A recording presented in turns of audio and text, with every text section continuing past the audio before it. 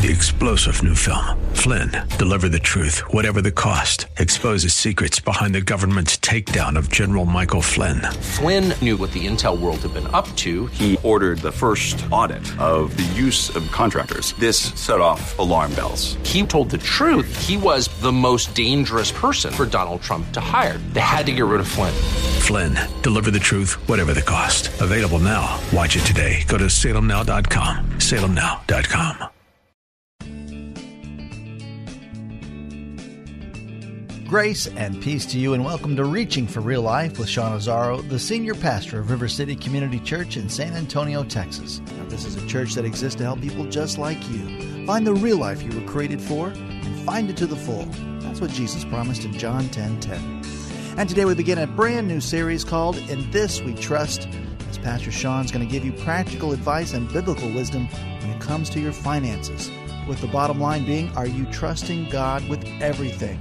And the challenge is, how would your life be different if God were in first place ahead of money, possessions, and other resources? RealLife.org has this full message, sermon notes, and series available for free. But if you feel led right now to bless this listener-supported radio ministry, then please do. There's a place to give at RealLife.org.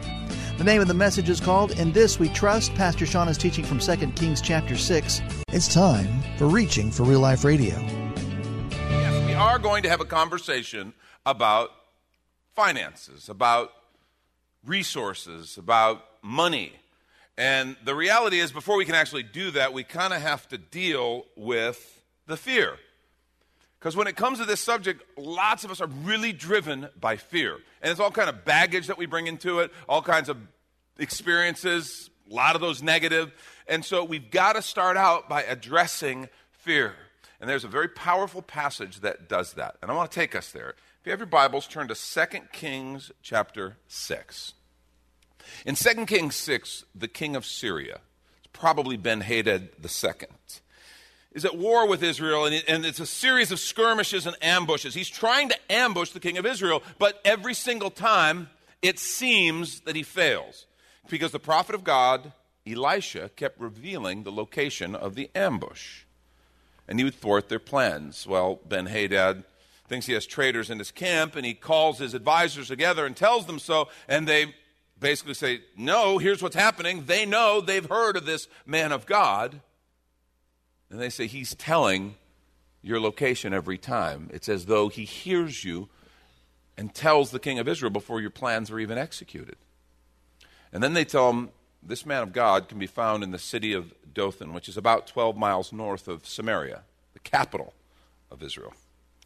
And so Ben-Hadad sends an entire army and surrounds this little village, this little city of Dothan. And that's where the scripture picks up that we're going to read at verse 15. Look what it says. When the servant of the man of God rose early in the morning, he went out. Behold, an army with horses and chariots was all around the city. Can you imagine that? I don't know if we can even relate to that feeling. And the servant said, alas, my master, what shall we do? And he said, Elisha, he said, do not be afraid, for those who are with us are more than those who are with them. Time out. Okay, have you ever been really concerned about something, seeing a very real problem right in front of your face? It's inevitable, it's real, it's tangible, it's right there, and had someone go, oh, don't worry, don't be afraid, it's going to be fine. Being that guy can be a very unpopular position. Being the guy who stops and says, hey, don't worry about it. This is not something to be afraid of. This is not a big deal. Because people go, why? Why is it that this isn't a big deal? Well, Elisha tells him, do not be afraid, for those who are with us are more than those who are with them. And again, the servant kind of looks at Elisha, and he's kind of like, okay, you see the army right there. Let me help you with this, Elisha. It's you and me, 1, 2. Okay, it's a lot more. 1, 2. In case I missed anybody, let me try it one more time. 1, 2. How in the world can you say those who are with us are more than those who are with them? Then Elisha simply prayed, and he said, O Lord, please open his eyes that he may see. Make note of that prayer, that simple prayer. O Lord, please open his eyes that he may see. So the Lord opened the eyes of the young man, and he saw, and behold, the mountain was full of horses and chariots of fire all around Elisha. And when the Syrians came down against him, Elisha prayed to the Lord and said, "Please strike this people with blindness." So he, the Lord, struck them in blindness in accordance with the prayer of Elisha. And Elisha said to them, "This is not the way, this is not the city. Follow me, I'll bring you to the man whom you seek." They can't see anything. All of a sudden, they're completely blind. He says, "You're at the wrong place. Let me take you to the man you want to talk to." And he led them to Samaria, the capital of the northern kingdom. And he brought them right into the king of Israel's presence. Well, the king of Israel, Elisha, leads this entire army into the city. He says, "What do you want me to do with them? They're blind. Do you want me to kill them?" He says, "No, they're no risk." And so he says, "Feed them." And they feed them and send them home. It's one of those things that we look and see there's a different reality at work here. And that verse 17 prayer is so powerful. And I want to suggest to you, it is my prayer for us during this entire series. Lord, please open our eyes that we may see. Please open our eyes that we may see. We live in a world with spiritual realities all around us. We understand that. We recognize that we serve a God who is spirit, but he's real. We're not talking about things that are metaphorical. We're not talking about things that are figurative. We're talking about things that are real. And so we live in this understanding of the unseen, but when it comes to sometimes the practical things of life, we get locked up on what we see. Lord, open our eyes in this area of finances that we may see. Let us see with different lenses. See, some of you feel you're constantly being ambushed and that you're surrounded and under attack, but it's not like an actual army. It's finances. It's financial pressure. Things like debt, burdens, stuff that is never ending, and it's tiring, it's wearing. You feel like you're under assault. In fact, in light of the recent government shutdown, a study came out. A study that U.S. News and World Report carried, CNBC carried it, and the study was actually commissioned by CareerBuilder.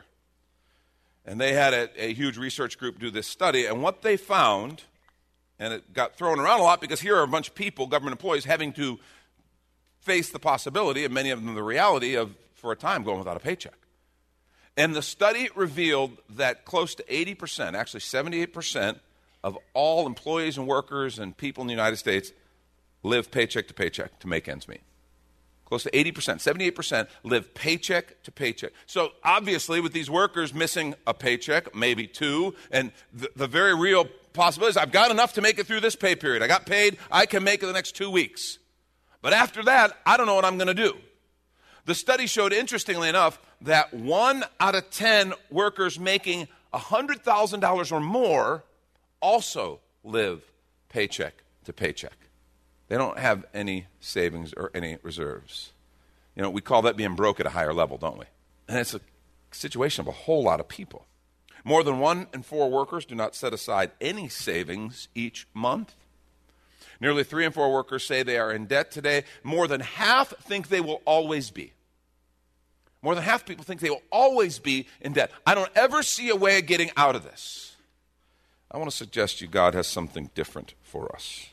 I want to present kind of 4 reasons why I think this problem, why financial issues can negatively affect and really dominate every area of our life.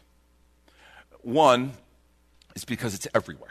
It's everywhere you look. There's very little that we do that doesn't in some way or another involve money.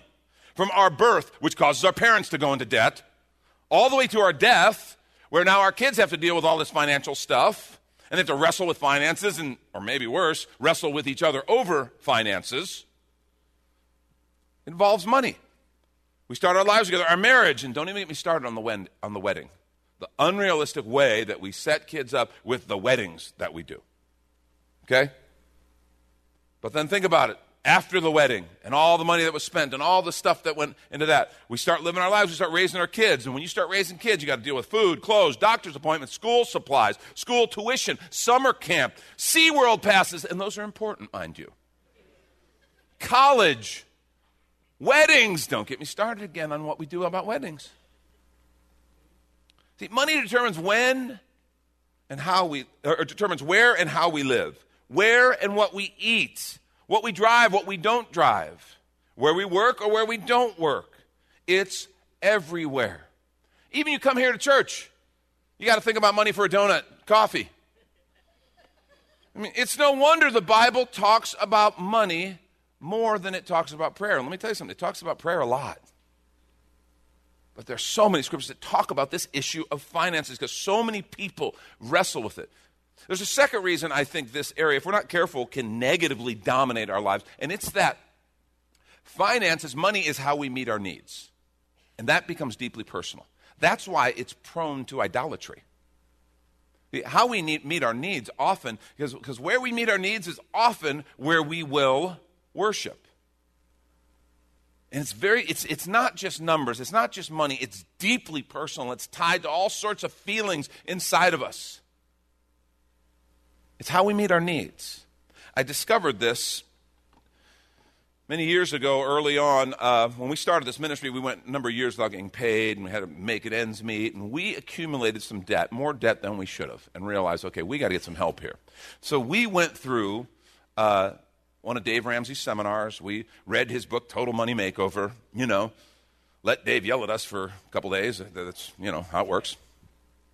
But we thought, oh, this is the right kind of stuff. And if you've ever done that. So we went through that, and, you know, right up front, it's, okay, you got to stop the credit, you got to stop the debt, and you got to cut up the credit cards. Okay? And so I remember the night. I mean, I remember it vividly when I'm going to cut up the credit cards. And it's no big deal. I'm going to cut up the credit cards. And so I get the first one out, and I'm going to cut the credit card up. There it is. And I'm just going to cut, and all of a sudden,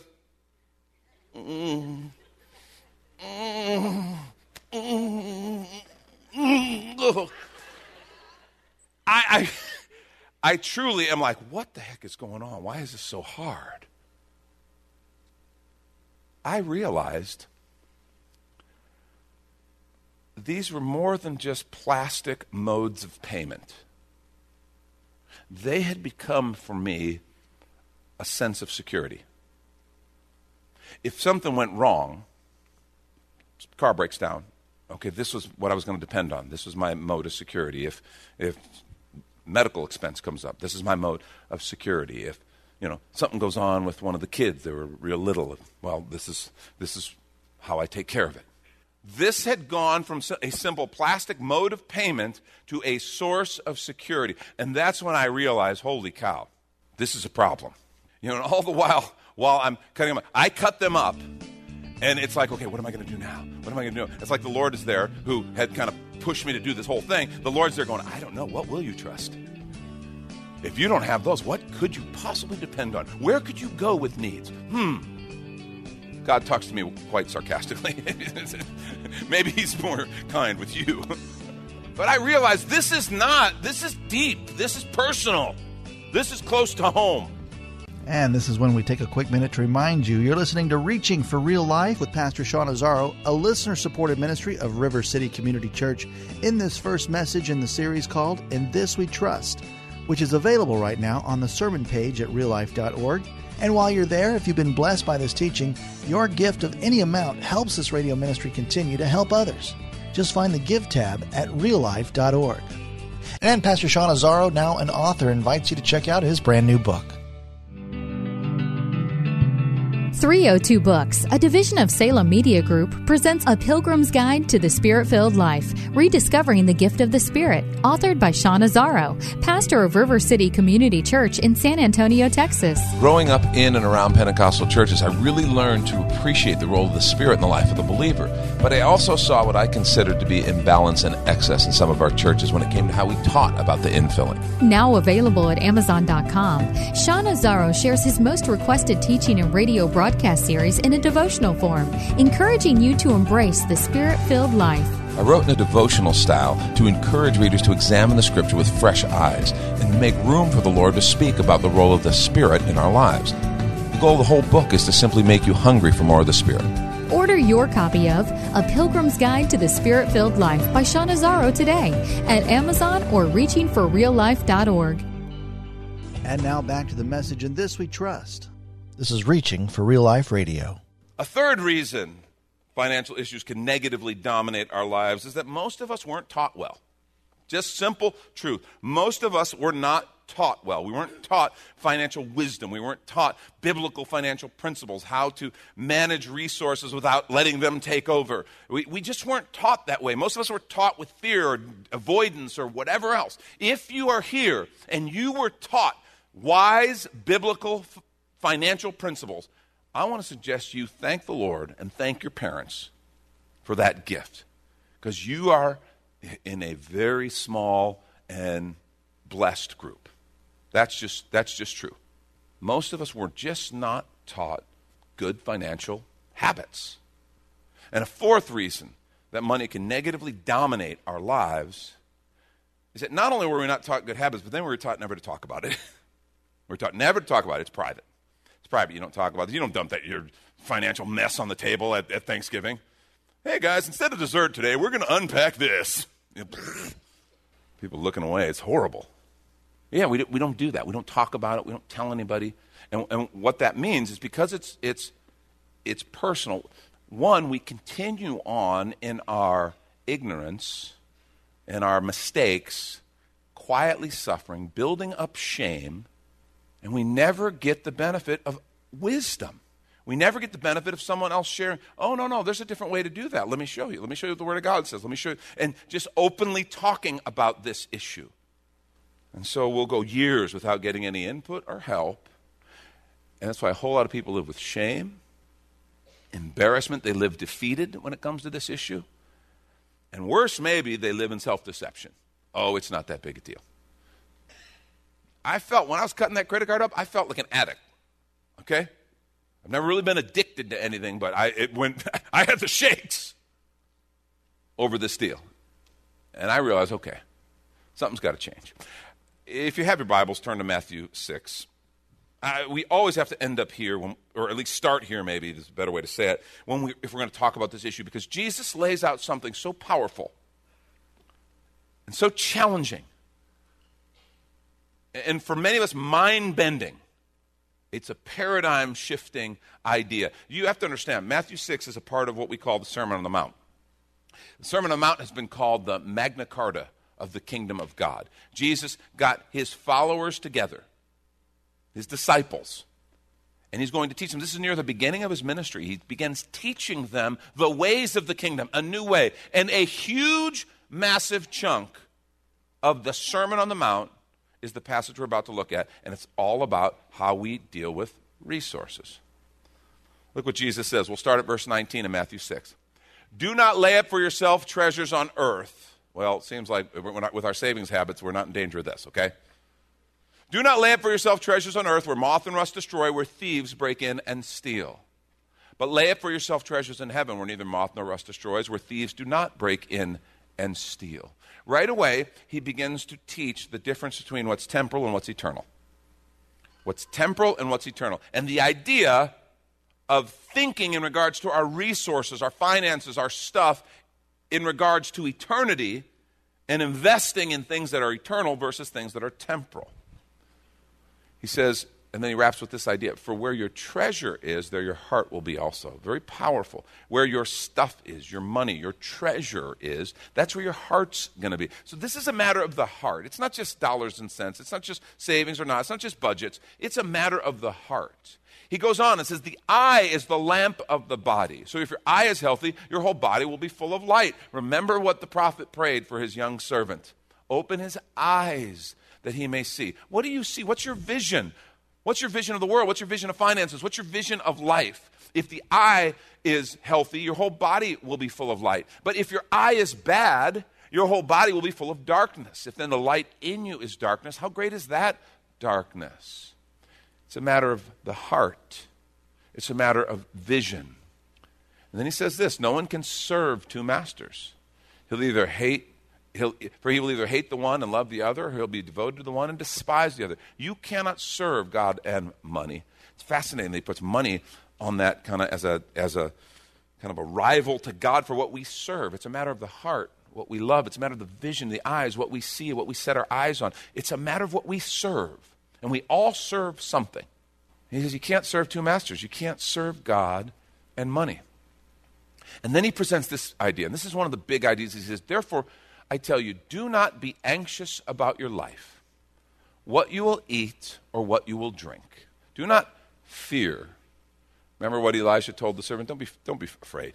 Don't be worried. Don't be anxious for your life, what you'll eat or what you'll drink. And you're like, well, God, but yeah, I've got this kind of nasty habit of 3 squares a day.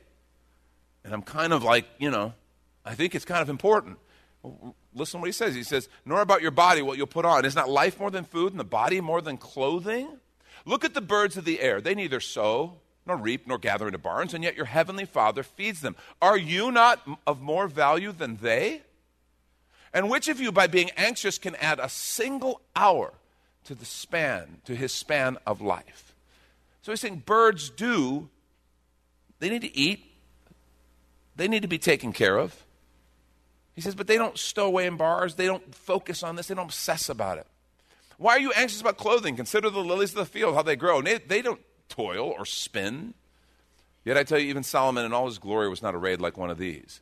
But if God so clothes the grass of the field, which today is alive, and tomorrow is thrown into the oven, will he not much more clothe you? O you of little faith. God takes care of the birds. Won't he take care of you? God takes care of the flowers and adorns them beautifully. Won't he take care of you? O you of little faith. Doesn't it come down to that? Therefore, in other words, as a result of all this, do not be anxious, saying, what do we eat? What do we drink? Or what should we wear? For the Gentiles, that was synonymous with the unbelievers, the people who don't believe in our God. The unbelievers seek after all these things. And look at this. This is the key. And your heavenly Father knows that you need them all. But seek first the kingdom of God and his righteousness, and all these things will be added to you. Therefore, don't be anxious about tomorrow. Tomorrow will be anxious for itself. Sufficient for that day is its own trouble. Let me pray for us. Lord, I pray that you would do a deep work in our heart. I pray that you would speak to us. I pray that you would help us to hear. Just like the song we sang says, Lord, that you'll give us a clean heart, a new heart for you. In Jesus' name, amen. See, this is why Dave Ramsey says money issues are not money issues, they are people issues. And actually what he says is they are you issues. They're you issues. I mean, look what Jesus said. He says, talked about the heart issue, a vision issue, an anxiety issue, a trust issue. And so the question that we're going to look at starting off today and throughout the series, who or what do you trust? The title of the series is In This We Trust. What is it that we trust in? Who do you trust? See, if you're taking notes, write this down. Main point. Financial freedom begins by deciding who you trust. Financial freedom begins by deciding who you trust. This is one of those issues that in the Word of God and Scriptures in our faith is a core issue. They're all important. Everything in the Bible is really, really important. But we understand there are like things that theologians will debate over, and they'll have differing views on, and one camp will think this, one camp will think that. And, they can disagree, but they all believe in God, and they all love Jesus and salvation in him, and they're going to heaven, right? This is not one of those issues. This is core.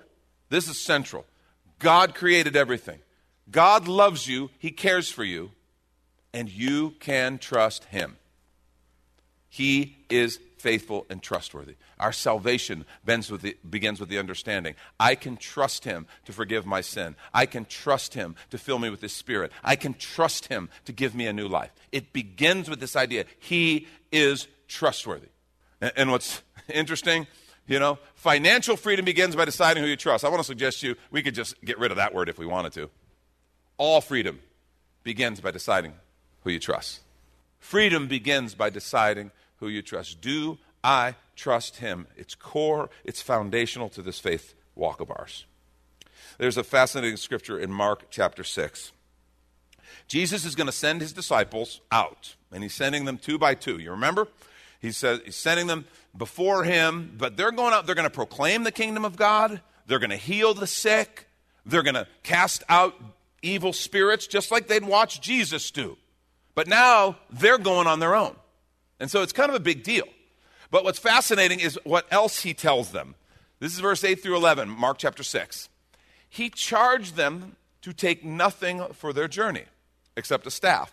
No bread, no bag, no money in their belts, but to wear sandals and not put on 2 tunics. No extra cloak, No money, no clothes, no bag, nothing.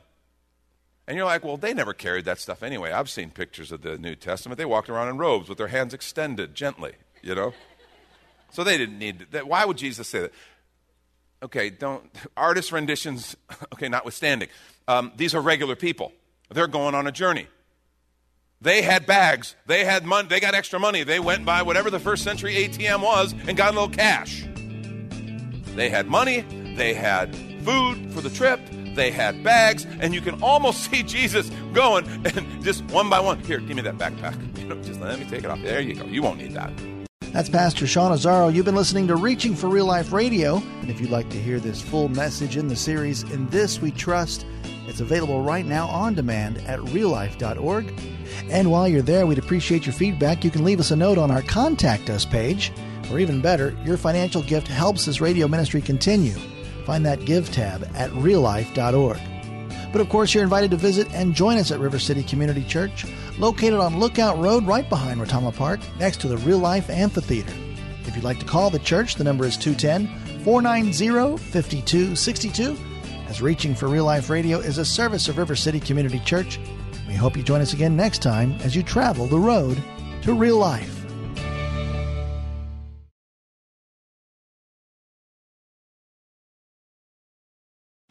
Three-star General Michael J. Flynn, head of the Pentagon Intelligence Agency, knew all the government's dirty secrets. He was one of the most respected generals in the military. Flynn knew what the intel world had been up to. He understood its funding. He ordered the first audit of the use of contractors. This set off alarm bells.